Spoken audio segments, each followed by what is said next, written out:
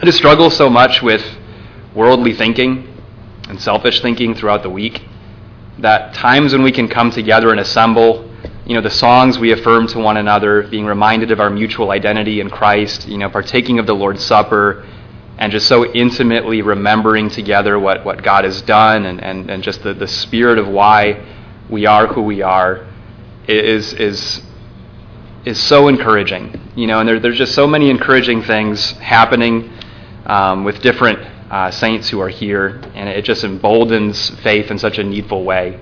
I'm just so thankful just for everybody who's here. So we're going to be finishing the month with a sermon that I usually teach in the beginning of the month. And we're looking at the lives of Elijah and Elisha all year, once a month. And I think it'd be good to review, because there's a lot of new people here who weren't here at the beginning of the year. One of my goals in this series of lessons, we looked at Romans 12 last year, which was a very application-based chapter. And what I wanted to do is show how in the Old Testament you can find these applications in the Old Testament in ways that almost like give you a more vivid, full picture of what this looks like in its application, and also ways that these events in the Old Testament hit the heart to motivate, convict the heart to motivate action to apply those things that we studied last year. So we're going to see that in the lesson this morning.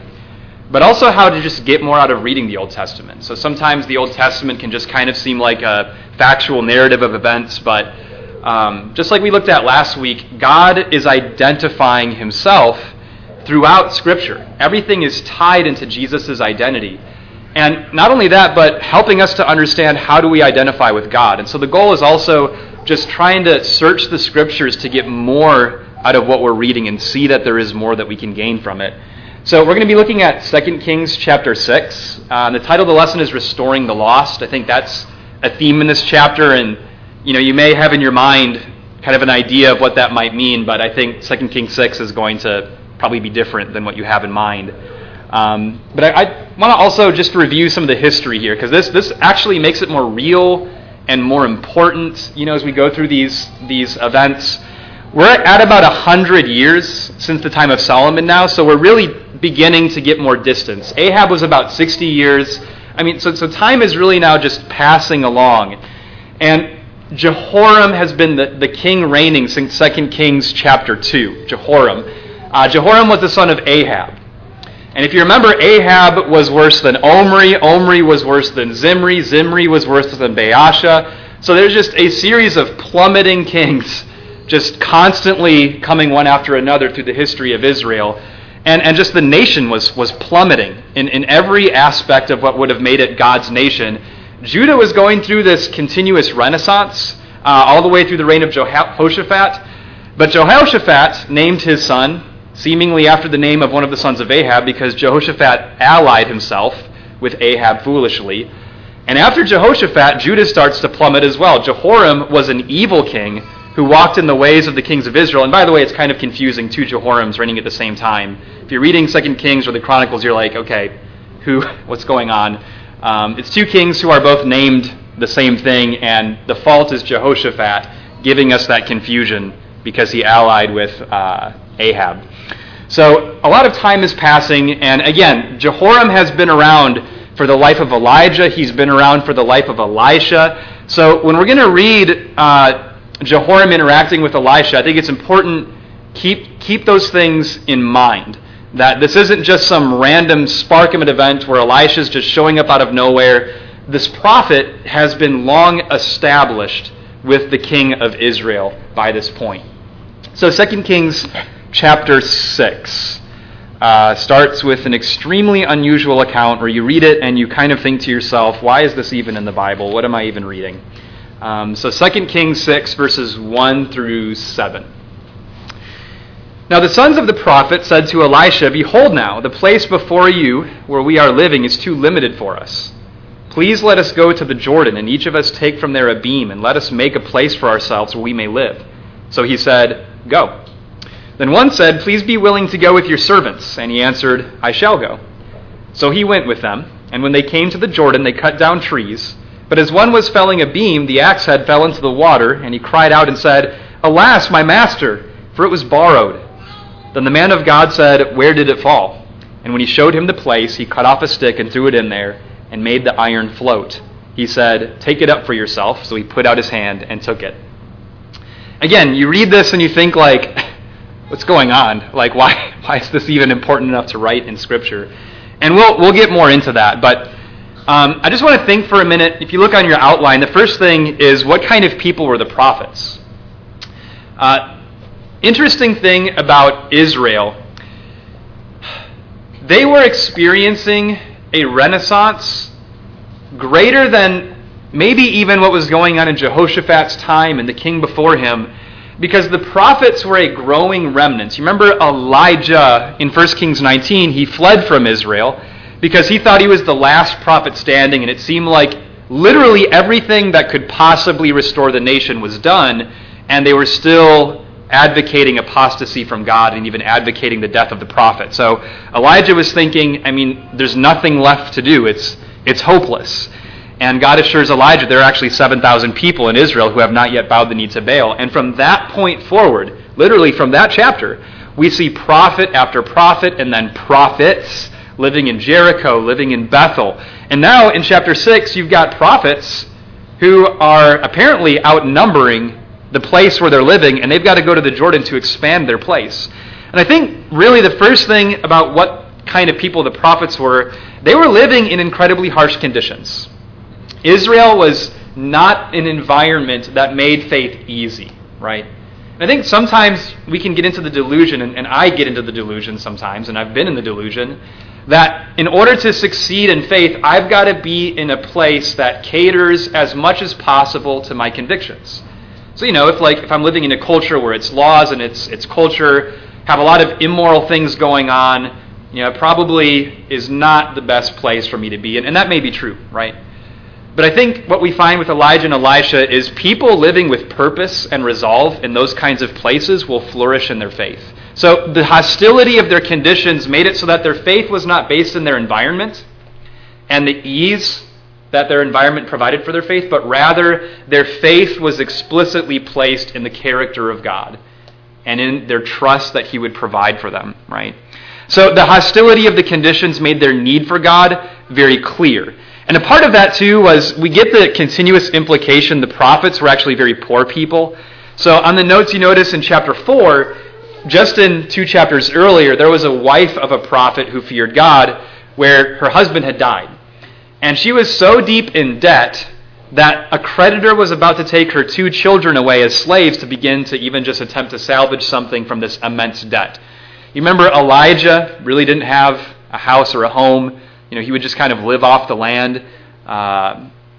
Elisha walks about more freely, but it just kind of seems like, again, he's just a nomad wandering about the nation. So the prophets were a people who were poor people, and a greater implication of that is in verse 5. Did this axe even belong to the prophet who lost the head of the axe? So not only did he have to borrow an axe, it seems implied by his cry to Elisha, he didn't even have the means to purchase another axe or pay for whatever could replace it. So harsh conditions and people who are experiencing that harshness. And I think that prepares the nation in a better way than Judah. Jehoram in the south was a king who was riding the wave of the good kings before him. And oftentimes in Judah, it seems like that the people served God so long as it was convenient for them. And then we can get kind of this delusion in reading it that Judah was actually faithful to God. And really, that is oftentimes just the way things appear, and it's not really substantial. And so faith flourishes in resistance, not always necessarily when things are convenient. Second thing about the prophets, notice in verse 1 and 2 especially, they wouldn't act without Elisha's approval. And I think implied from that is they took God's authority very seriously. There were a lot of times we read where the kings got into an incredible amount of trouble because they would act in flow with a prophet's work without referencing the prophet again at the end of some event related to the thing that the prophet initiated. So for example, 2 Kings 3, Elisha told the kings who had gone against Edom how to get victory, and they went way too far with what they were doing against Edom, and it ended up turning out terribly. And what they could have done is they could have asked Elijah what to do as the battle progressed, but instead everything kind of self-destructed and backfired as things went on because of the foolishness of the fierceness that was involved in their passion, right? So they wouldn't act without Elisha's authority, but also in verse 3, they saw Elisha's presence as safety and security, right? So it's not just that they wouldn't act without his approval, they also wanted to make sure that he was with them because of just knowing that Elisha's presence would provide some sort of necessary security, which obviously is fulfilled when the axe head is lost. And thirdly, how tender-hearted this prophet was. You imagine how he could have lost the axe head and been like, oh well. And I mean, that was the attitude of the kings, right? You imagine Ahab in 1 Kings 20. He murdered a man to seize a plot of land and had no immediate sorrow from it. And the prophet had to confront him just to get him to be even just slightly sorry.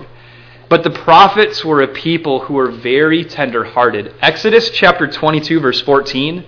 I don't know if the prophet would have been thinking about this passage or if it would have just been a natural force of his heart, being humbled by his knowledge of God and his work as a prophet. But Exodus 22:14 does establish the principle that borrowed things lawfully must be returned back to the owner. So lawfully, the prophet was obligated to make sure that if he borrowed an axe head or an axe, that it would actually go back to the owner. So the prophet was lawfully tender-hearted. He was gravely concerned even about these seemingly little things that God had actually expressed concern over within the law. So with the event itself, the prophet has a tender heart, asks Elisha to do something, is implied by his cry. And in verse 6 and 7, just thinking like, is there anything significant about this? Like, is there any point or principle that we can be getting out of this? And I think there is. Jesus would oftentimes do things, he would say things that don't really look like anything. Oftentimes it wouldn't look like there was really any greater point to anything Jesus was doing, but then he would oftentimes qualify what he had done to imply that there was actually something greater involved in his work or teaching. Matthew 13, if you turn there, and you don't have to turn there, I'll read the verse if you don't know where that is in your Bible quickly enough to get there. But in Matthew 13, Jesus is teaching in parables, and the parables are very simple stories that were very confusing because of their simplicity. And what Jesus would reveal is he was actually trying through the simplicity of these stories to bring something hidden up into view so that something can be taken from the story by the person, which would then lead them closer to God. So in verse 15, those who are not getting anything from his parables and their simplicity says, "For the heart of this people has become dull. With their ears they scarcely hear, and they have closed their eyes. Otherwise, note this, they would see with their eyes, hear with their ears, and understand with their heart, and return, and I would heal them.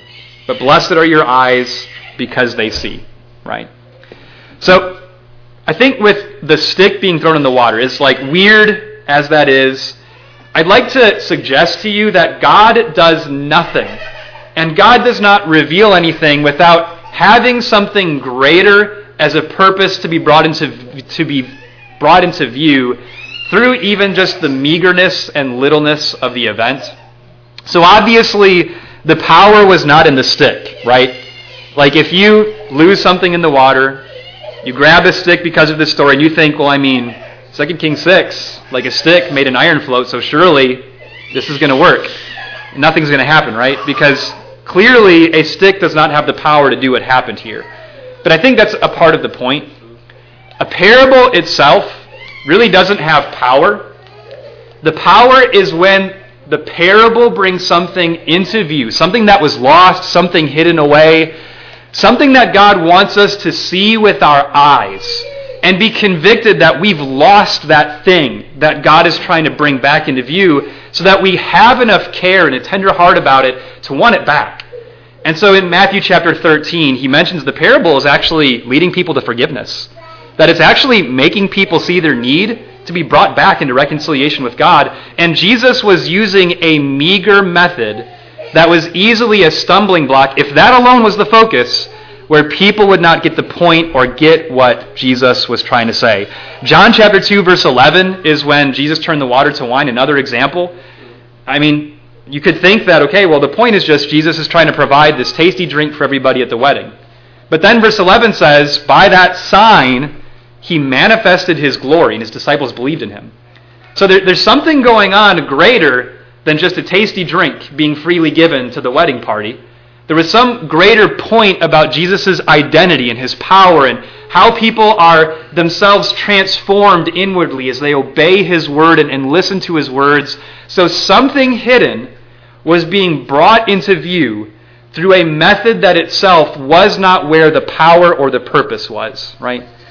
So real quick, time out. I'm going to turn my page and it's upside down, but if you just go like this, it's upside up, even though it's upside down. So it's nice, actually. So anyway, one last thing that I think is very important about this. What is the cross, right? So in the example with Elisha, clearly the power is not in the stick, it's just a piece of wood. But it's still that the stick was used to bring something into view that was lost that could be taken. I just want to think, what is the cross to us, right? Was the power in that wood? Is the wood beams that Jesus was crucified on, were they some powerful force that itself has great strength to do anything? There's really nothing significant about the cross itself. And we sing a song, The Old Rugged Cross, and songs like it, where we're talking about not the cross itself, but it's what the cross brings into view. This meager, pointless thing that of itself is this foolish thing, that in 1 Corinthians 1:18, Paul says, for the word of the cross is foolish to those who are perishing, but to us who are being saved, it is the power of God. And is that power in the wood alone? Or is it in what that wood was used for to bring into view? And through that wood being used, we see that we can take out our hand and see something that God is wanting us to obtain, something lost. Last point about all this. If God in the story now, back to the account itself, if God was willing to do this with an axe head, how much more valuable are human souls and human lives, right? And I think a part of the point of this, much more simple than maybe those other New Testament points, something much more simple is if God was willing to do this for an axe head, how shameful then is it that people in Israel, his own people, were giving him no opportunity to redeem them? Not because God was not powerful enough, not because it was not important enough to God, and not because he was not fully willing. It's that they were not giving him any opportunity. So, 8 through 17. We're going to move a little bit more quickly through these next ones. I just kind of wanted to settle on that one for a while because it looks so pointless on the surface. Wanted to dig into that a little bit. But 8 through 17. Now the king of Aram was warring against Israel, and he counseled with his servants, saying, in such and such a place shall be my camp. And the man of God sent word to the king of Israel, saying, beware that you do not pass this place, for the Arameans are coming down there. The king of Israel sent to the place about which the man of God had told him. Thus he warned him, so that he guarded himself there more than once or twice. Now the heart of the king of Aram was enraged over this thing, and he called his servants and said to them, will you tell me which one of us is for the king of Israel? One of his servants said, no, my lord, O king, but Elisha, the prophet who is in Israel, tells the king of Israel the words that you speak in your bedroom. So he said, go and see where he is, that I may send and take him. And it was told him, saying, behold, he is in Dothan. He sent horses and chariots and a great army there, and they came by night and surrounded the city. Now when the attendants of the man of God had risen early and gone out, behold, an army with horses and chariots was circling the city. And his servant said to him, alas, my master, what shall we do? So he answered, do not fear, for those who are with us are more than those who are with them. Then Elisha prayed and said, O Lord, I pray, open his eyes that he may see. And the Lord opened the servant's eyes, and he saw, and behold, the mountain was full of horses and chariots of fire all around Elisha. So really quick, we have the Arameans here. Just a quick recap of the Arameans.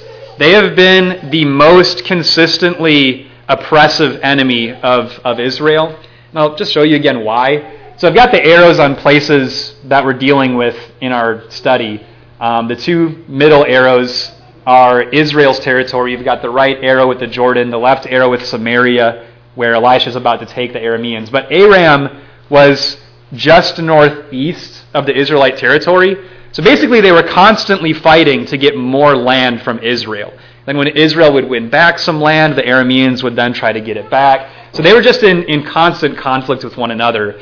In 1 Kings 20, Ahab had the opportunity to end that conflict and defeat the Arameans, but he selfishly spared the king of Aram, and now they're paying for it and will pay for it even more.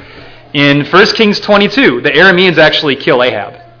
And really he self-destructs in that because, again, he had the opportunity to end that conflict earlier. 2 Kings chapter 5, Naaman. Do you guys remember where Naaman was from? He was a captain of the Aramean army, right? So there's a lot of history between Aram and Israel. Again, this isn't just some random flash of a thing where there's no history, there's no build-up or anything like that. And God, through Elisha, I think it's important to note in this, Elisha was initiating all of the events that we're about to read that continue through verse 23. That this wasn't the king of Israel initiating this. This wasn't even necessarily Aram initiating this. God was initiating certain events for a certain outcome here, right? So, what happened? The king of Aram is warring against Israel, and you imagine why this would be so frustrating. Every time you go to try to attack your enemy, they just somehow seem to have gotten word that you were going there, and they're gone, right? Over and over again. And verse 10 says this happened in the New American Standard more than once or twice. It's kind of like the idea this just kept happening over and over again for a while. And obviously it's Elisha who's giving the king of Israel word, and not because the king of Israel is worth protecting. Jehoram is a terribly wicked person, and in the next events, the next time we do a study like this, Jehoram is going to want to kill Elisha. So it's not like this man has earned anything because of his service or reverence, not at all. Just graciously, God is protecting him. And I think the point is to draw the Arameans to Elisha. And how that happens is very interesting. So the king of Aram obviously thinks somebody is like a spy, you know. But in verse 12, it's a servant again who saves the day. That's consistent in the lives of Elijah and Elisha. Servants seem to always know about the prophets and always seem to believe that they're prophets. So he mentions that there's this prophet in Israel who has the ability to tell the king everything that the Arameans are planning. And in verse 13, he tells them to go find them, and they go to Dothan. Now, just kind of think about this. Elisha has been reading the Arameans' plans so that Israel can escape. So do you see a problem with thinking that you can just go where Elisha is and somehow you'll find him? You would assume that he's going to know you're coming, right? But in verse 15, Elisha's still there. Again, I think the point is actually that Elisha wanted to be found. The whole point was to bring them to Elisha so that these events could happen. We'll talk more about that in just a minute. But I think that helps to clarify, too, that God was not just looking for opportunities to punish the nation. God could have let the Arameans find Israel and hurt them, kill them. But instead, he's looking for opportunities to preserve and to bless them and their enemies. So when he opens his servant's eyes, verse 15 through 17, they come and they surround the place where Elisha is, and Elisha has no fear. I just want you to think for a second. Did Elisha know that these chariots of fire and horsemen, do you think he knew that they were surrounding him by faith or by sight? Like, do you think that Elisha could actually see all of this? And so he's like, oh, help him to see too. Like, help him see, what I'm seeing. I mean, look at this. I mean, we're surrounded. Or do you think that Elisha, because of his understanding of God's word, because of what he had seen with Elijah when he ascended, do you think that there's a possibility that by faith he understood that God faithfully protects his servants? that God is focused and faithful on working to preserve the remnants of his purpose within his nation. And therefore, by natural implication, God is zealously surrounding Elisha to protect him for his purpose, right? Mike on Wednesday gave an invitation about Jesus asleep on the boat when the disciples were afraid they were going to die. Did Jesus know by faith that everything was okay, or did he have some epiphany that separated him from them? And I think Jesus, he knew that they were going to make it to the other side, and he knew that God was faithful. And I think 1 John 4:18, you don't need to turn there. Just the reference is perfect love casts out fear. Not that we perfectly love God, but that God perfectly loves us. And because God's love is perfect, and because God is faithful in that perfect love, it gives us assurance in trials to know that we can rely in an anchored way on God's faithful protection as we are striving to serve him. And think about Jesus when he was arrested, right? Jesus, when he was arrested, is that they outsmarted Jesus in finding him? You know, Jesus had eluded the grasp of the Pharisees over and over and over again. Or is it that Jesus wanted to be found so that that could turn into an opportunity for God's grace to abound in the circumstances that he was actually leading, even though it may have looked like he was being taken captive against his will? You remember in Matthew 26:57, Jesus said to Peter after Peter cut off the slave of the high priest's ear, "Do you not think I cannot appeal to my Father, and he will at once put at my disposal more than 12 legions of angels?" Right? Again, did Jesus actually see those angels with his eyes? Or was it that by faith he simply understood that him being God's son, that he had by faith an understanding of God's zeal and protection for Christ in that way, right? So Jesus, in the same sense, was trying to open Peter's eyes. So we'll keep going in the story here, 18 through 23, and finish it out. When they came down to him, Elisha prayed to the Lord and said, "Strike this people with blindness, I pray."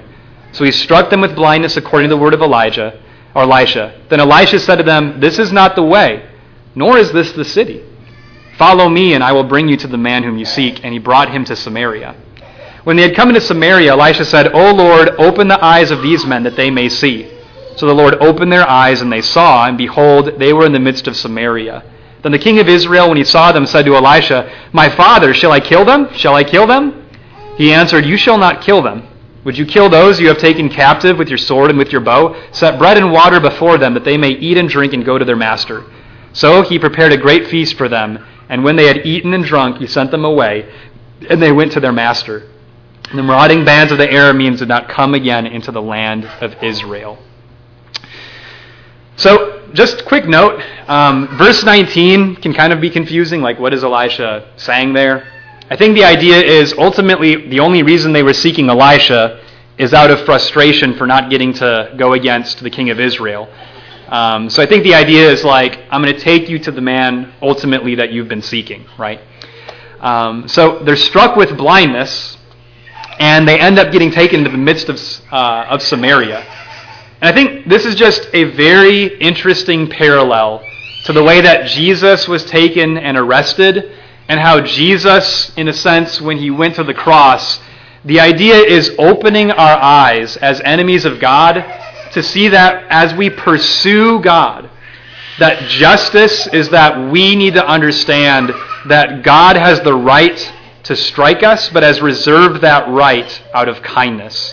And I think the horror that the Arameans feel when they would have opened their eyes and seen that they could have been struck down immediately in Samaria helplessly is the same horror we should feel at the hearing of the gospel, to know that we have been seeking Christ as his enemies, that we have cast him down, that we have taken advantage of his weakness, and that God had the capability to strike us, but has reserved it again on the basis of his kindness.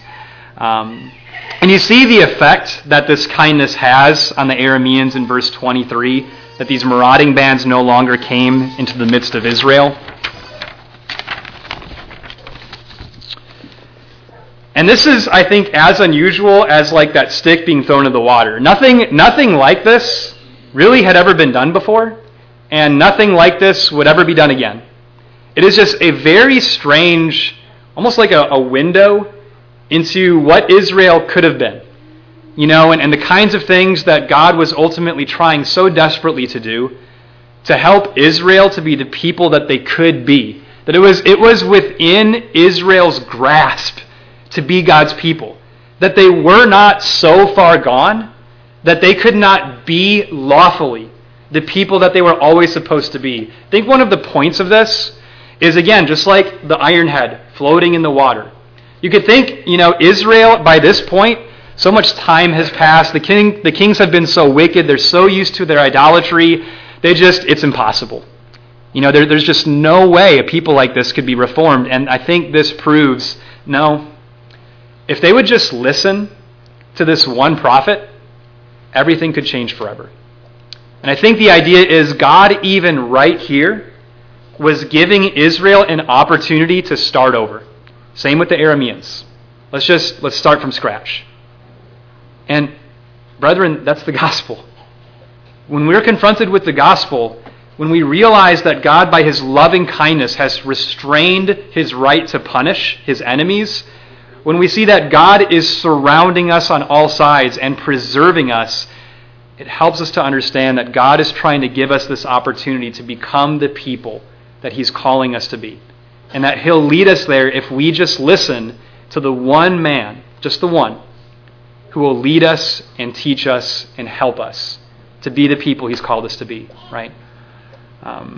There's so much more to say about this, but just one more thing, and we'll get into other applications. The Arameans didn't change. Israel didn't really change. But at the end of verse 23, there were some people who did change. The marauding bands would have been like independent people raiding, not the Arameans' formal army. So this would have just been individuals who maybe experienced this or heard about this, and the violence stopped. And that's, I think, again, like the cross. It's not that everybody who witnessed Jesus' death converted. There were probably a lot of people who saw Jesus died who never changed. It's not that everybody who hears the gospel changes. But it is that there are those who vindicate God's wisdom because God ultimately is seeking to redeem individuals at any cost and with any possible effort to do it, right? So God, I think, is vindicated through the statement made at the end of verse 23. So let's get into some applications. Really, it's going to be one application. So I'm really just going to be circling around one application in this lesson and trying to look at that application from different angles. And the application is hospitality. Romans chapter 12 instructs us to be given to hospitality, verse 13. And the idea is it's something you're actually pursuing. And so I think this account helps us to see hospitality in a very drawing and convicting way. First thing is that hospitality can be applied in various ways. So see on the outline, the first thing under that was Jesus hospitable? And the reason I ask that question is Jesus didn't have a home. Like Jesus couldn't invite people into his home. And I think oftentimes I've struggled with thinking, okay, if I don't have my own home, can I be hospitable? And I think we've got to understand that hospitality goes way beyond inviting people into my house. And that's obviously a good application. But think, how is Jesus hospitable? Because I think Jesus actually gives us the greatest example of hospitality in the Bible. Luke chapter 19. Jesus is on his way to Jerusalem to die. He's not going to come back. There's going to be no more wandering around Judea for Jesus. He's on his way to Jerusalem. It's his last journey to Jerusalem. The weight of the world is like literally crashing on his shoulders. You imagine the pressure, the grief, the struggle of just focusing on anything because of just the exhaustion of just knowing emotionally what's going to happen. And yet he passes through Jericho, and there's this man, Zacchaeus, who would have been easy to overlook because he wasn't in the crowd. He was a small man. He was a tax collector. He was a sinner. And yet Jesus, on his way to Jerusalem, with the world crashing on his shoulders, makes time in the midst of all of those things to stop and give attention to Zacchaeus and say, Zacchaeus, I need to stay at your house today. And he stops everything to stay with one guy. And I think when you think about the prophets, Elisha was just willing to go with them. Like he wasn't going into their homes. They asked him to go with them, so he went, right? And I think it's important the prophets they asked. I think when we're thinking about hospitality and various applications, if you feel like it's too difficult to bring someone into your home, and I'm not even condemning that thought, I think there's other applications you can be pursuing. So like Sunday, we're here, most of us. Something that you could do is you could just invite somebody out to lunch with you and be insistent about it, right? The prophets were pretty insistent here. Elisha doesn't seem like his first thought was, yeah, I'll go with you. It's like, no, you, Elisha, you're coming with us, right? So I think we just need to be zealous to bring people into our lives and just be among one another. And there's more about hospitality than just bringing someone into my home. It could just be insisting that someone come with me somewhere where I was already going. So I think there can also be the struggle of time. But we're all going to eat lunch this afternoon, right? So again, the prophets were already going where they were going. So it's like, well, Elisha, just come with us. We're already going there, so just be there with us, right? So places we might already be going, we can easily bring someone in, especially if they're already right there, right? Other thing about this is God urges and protects the hospitality of his servants. I don't know about you, but hospitality to me can be very scary. It can be messy, probably one of the messiest things that God commands.